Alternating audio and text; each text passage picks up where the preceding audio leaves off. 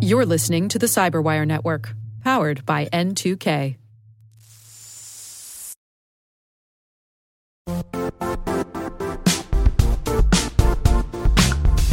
The IT world used to be simpler. You only had to secure and manage environments that you controlled. Then came new technologies and new ways to work. Now, employees, apps, and networks are everywhere. This means poor visibility, security gaps, and added risk. That's why Cloudflare created the first-ever connectivity cloud. Visit cloudflare.com to protect your business everywhere you do business.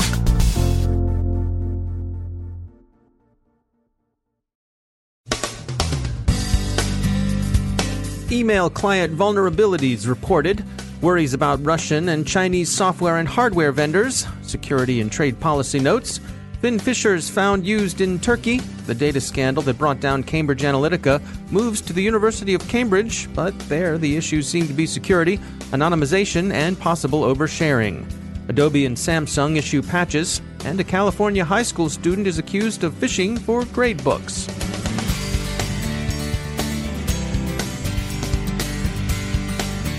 From the Cyberwire studios at Data Tribe, I'm Dave Bittner with your Cyberwire summary for Tuesday, May 15th, 2018.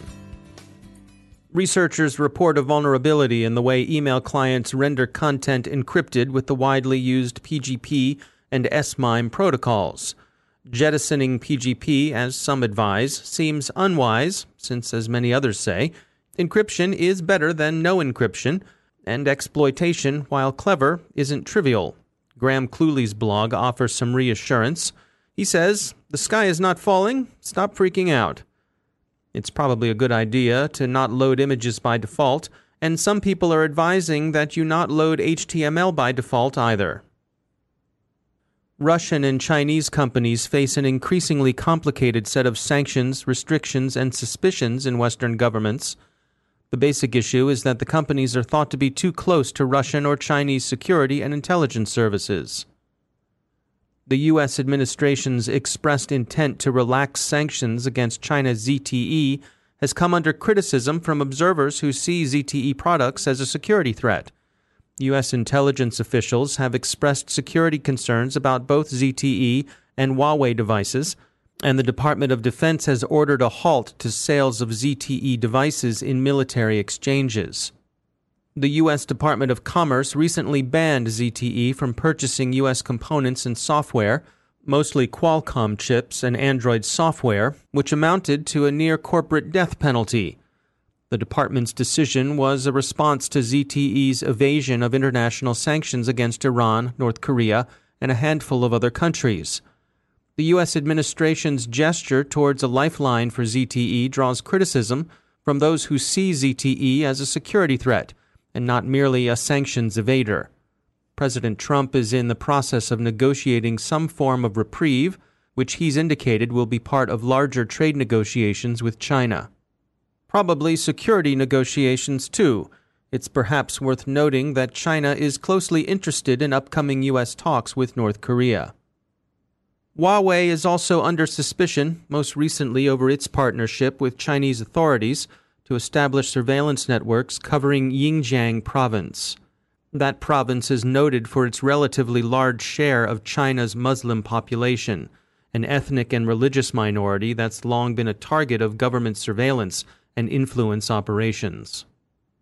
Huawei's participation in the surveillance program has aroused concerns internationally that the company's products and cooperative practices could easily be turned against external as well as internal targets. Canadian media, notably The Globe and Mail, are expressing particular skittishness about Huawei. The company has made significant inroads into that country's markets. Turning to Russian companies, the Netherlands has decided to ban Kaspersky products from government networks. The Dutch Justice Minister, Ferdinand Grapperhaus, informed Parliament that Kaspersky Labs security software poses a national security risk to the Netherlands. Russia, Grapperhaus said, has an active program in cyberspace targeting Dutch interests, and the risk of using Kaspersky products is unacceptably high. The Justice Minister also urged Dutch companies to do likewise. It's a precautionary measure. Netherlands authorities say they've found no evidence that Kaspersky software is being abused, but the company is too close to the Russian government for comfort. Grapperhaus cited British and U.S. concerns about the company in his letter. Kaspersky said, quote, Kaspersky Lab is very disappointed with this decision by the Dutch government based on theoretical reasoning, especially given that Kaspersky Lab is in the process of implementing a global transparency initiative specifically aimed at alleviating any concerns. End quote. Some within the U.S. government are wondering whether bans and sanctions are an unmixed good. They're aware of the security issues and take them seriously, but they also see uncomfortable room for retaliation by Russia and especially China. Suppose Beijing gets its back up when a U.S. tech company complies with a U.S. subpoena, they ask. Advocacy group Access Now says it's found evidence Turkey's government is using FinFisher spyware tools against dissidents. The New Scientist reports finding that the University of Cambridge's Psychometrics Center culled data from a Facebook personality quiz, myPersonality, and shared it with hundreds of researchers over a period of 4 years. Some 3 million individuals were affected. The data was poorly secured and imperfectly anonymized. This is the same data collection project whose results were used by now-defunct Cambridge Analytica.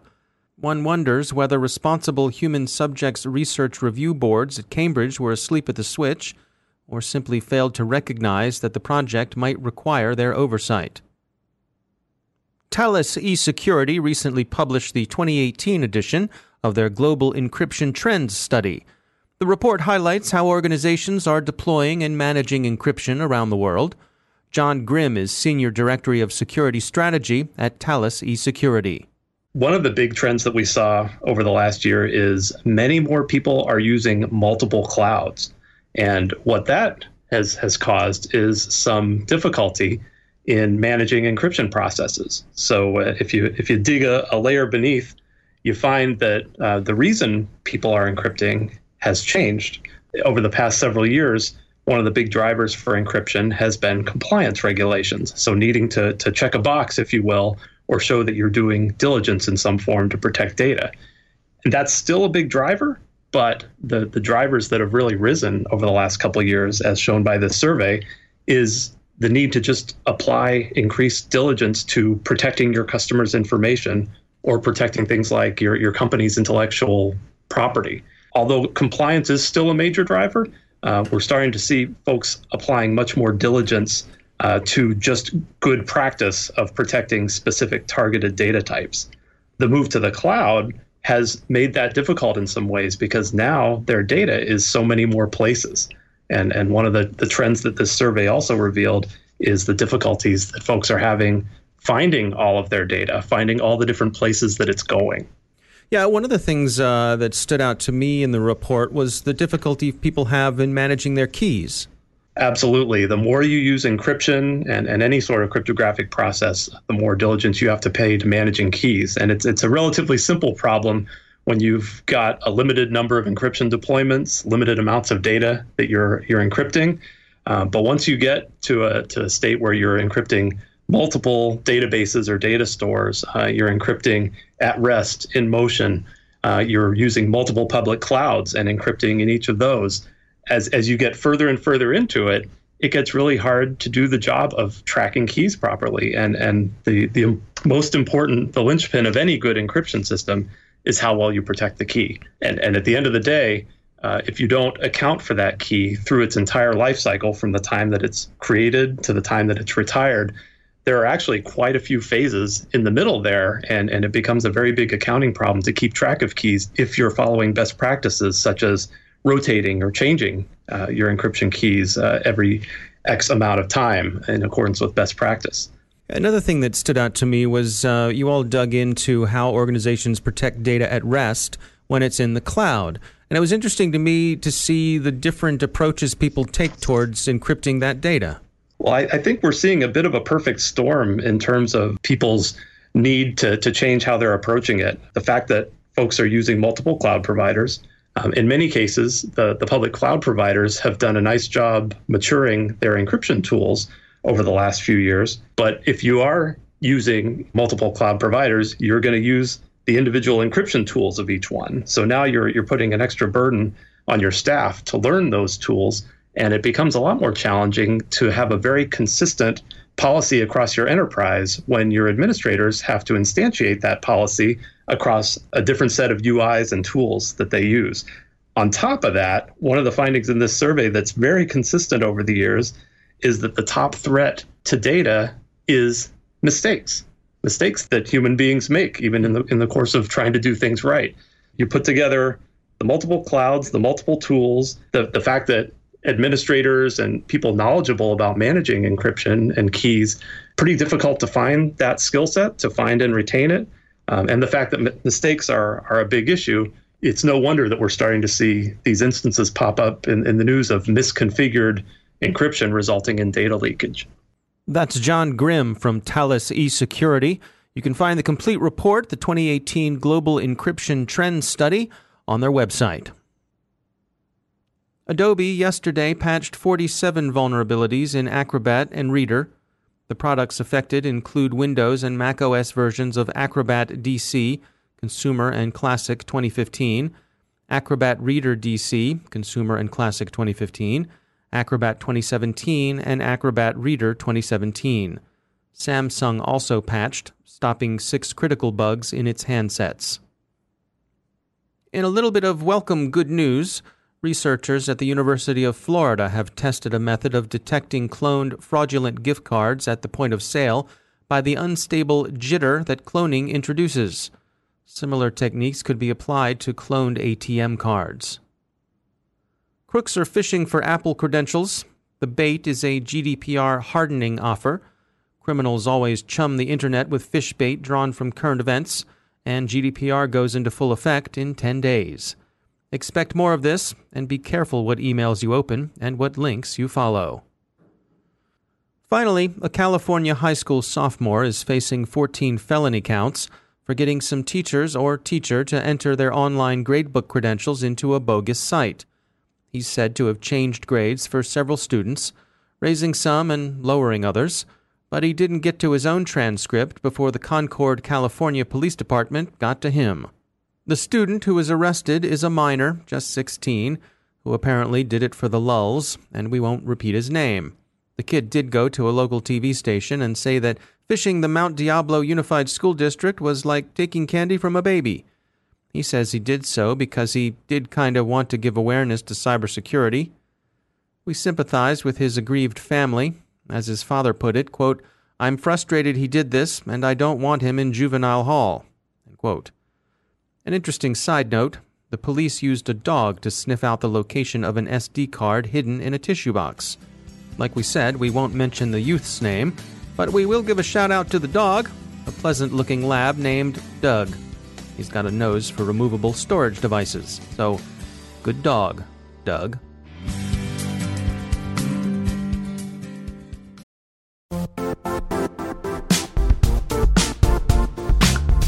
And now, a word from our sponsor, Zscaler, the leader in cloud security. Cyber attackers are using AI in creative ways to compromise users and breach organizations. In a security landscape where you must fight AI with AI, the best AI protection comes from having the best data. Zscaler has extended its zero-trust architecture with powerful AI engines that are trained and tuned by 500 trillion daily signals. Learn more about Zscaler Zero Trust Plus AI to prevent ransomware and AI attacks. Experience your world secured. Visit zscaler.com/zerotrustai.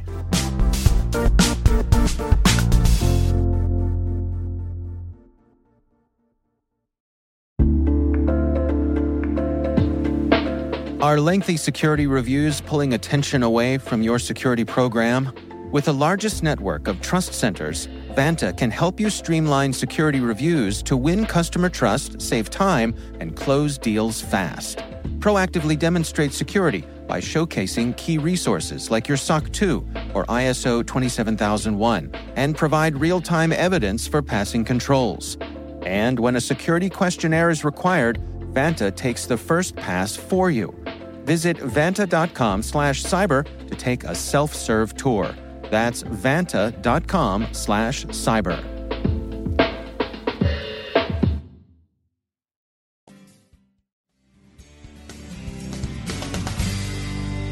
And joining me once again is Ben Yellen. He's a senior law and policy analyst at the University of Maryland Center for Health and Homeland Security. Ben, welcome back. We had a story come by from NPR, and this was it was called "A Needle in a Legal Haystack Could Sink a Major Supreme Court Privacy Case." Lots going on here. It involves Microsoft and data stored overseas. Fill us in. What's going on? So there was this very prominent Supreme Court case came up for oral arguments, I think in January. Microsoft has a data storage facility in Ireland, and the U.S. sought and obtained a warrant to collect information that was housed at this facility. And Microsoft is trying to argue that that warrant is not applicable to data that's stored overseas. Went in front of the Supreme Court. We don't have a decision yet, but just sort of based on the legal analysis that I saw, oral argument went very, very poorly for Microsoft. It kind of looked like they were going to lose. Enter Congress, who steps in before this case is even decided, and they pass, as part of a much larger omnibus spending bill, what's called the Cloud Act. And of course, it has one of those clever acronyms, clarifying clarifying lawful overseas use of data. And this would sort of make the Microsoft v. United States issue moot. And what the act does is it gives an incentive to our government and to foreign governments to make bilateral one-on-one agreements that would allow the tech companies to honor court-approved search warrants. So it would encourage the United States to make some sort of agreement with Ireland where they would agree under which circumstances a U.S. warrant would apply at an Ireland facility. The way they're able to enforce this is they say that if the company does not come up with some sort of bilateral agreement with an overseas territory, then the presumption is that the warrant is valid and that the company would have to execute the warrant. So that's how they're going to try to enforce this legislation. So there are a couple of issues here. One is sort of more of a transparency issue. This piece of legislation has been in the works for a while in Congress, but it was tucked into a 2,100-page omnibus spending bill. People just didn't really realize that the act had been incorporated into the bill, so there was really no time for public consideration or public comment. And, I think that's pretty detrimental to both transparency and potentially the long-term outlook of this legislation. Having said that, I think the tech companies support this because it avoids the worst case scenario where in all circumstances they have to abide by U.S. law enforcement warrants. They can come up with these extraterritorial agreements. And it also sort of passes the burden on to the government. They can tell their customers, now according to this Cloud Act, if there isn't some sort of agreement, we do have to hand over your data, even if it's stored overseas. That might help them blunt the publicity hit if they say, the government passed this law, they're forcing us to do it. What's very interesting to me in terms of future outlook is what's going to happen with the Supreme Court case. The Solicitor General's office under the Trump administration filed a petition with the court. It was basically just an amicus brief, so a friend of the court brief arguing why this particular case should be moot in light of the new legislation. And we'll see if that impacts the court's decision, if they decide to dismiss the case, or if they decide to qualify their opinion based on this new information that they have. But I think it was certainly surprising that Congress, which, as we know, doesn't really do anything, was able to get its act together, even if it was what amounts to a footnote in a large piece of legislation to address a very live legal problem. All right. We'll keep an eye on it. Ben Yellen, thanks for joining us. Thank you.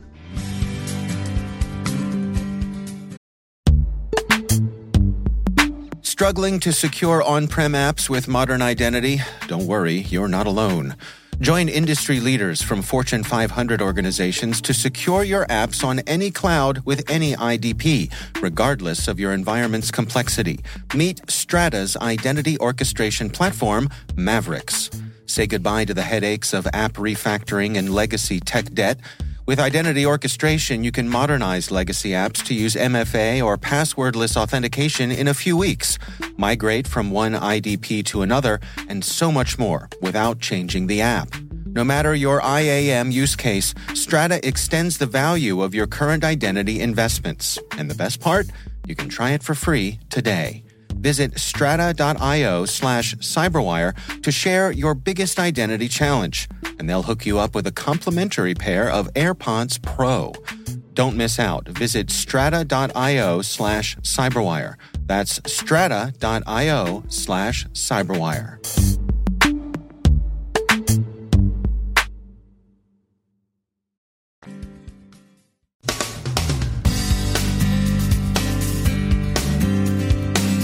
And that's the Cyberwire. For links to all of today's stories, check out our daily briefing at thecyberwire.com. And for professionals and cybersecurity leaders who want to stay abreast of this rapidly evolving field, sign up for Cyberwire Pro.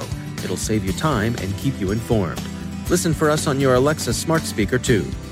The Cyberwire podcast is proudly produced in Maryland out of the startup studios of Data Tribe, where they're co-building the next generation of cybersecurity teams and technologies.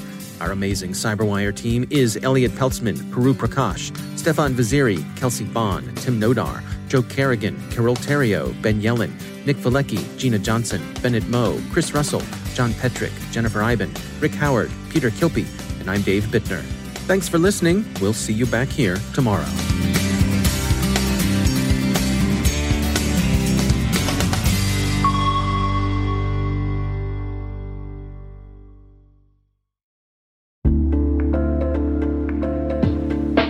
Hey all, Rick here. At N2K Cyberwire, we're dedicated to continuously improving the quality of the news and commentary on our network. That's why we're inviting you to participate in our 2024 audience survey. It only takes a few minutes, and your feedback is invaluable. Plus, you'll have the chance to win a $100 Amazon gift card as a thank you for your time. Head on over to cyberwire.com/survey. That's cyberwire.com/survey to share your feedback now.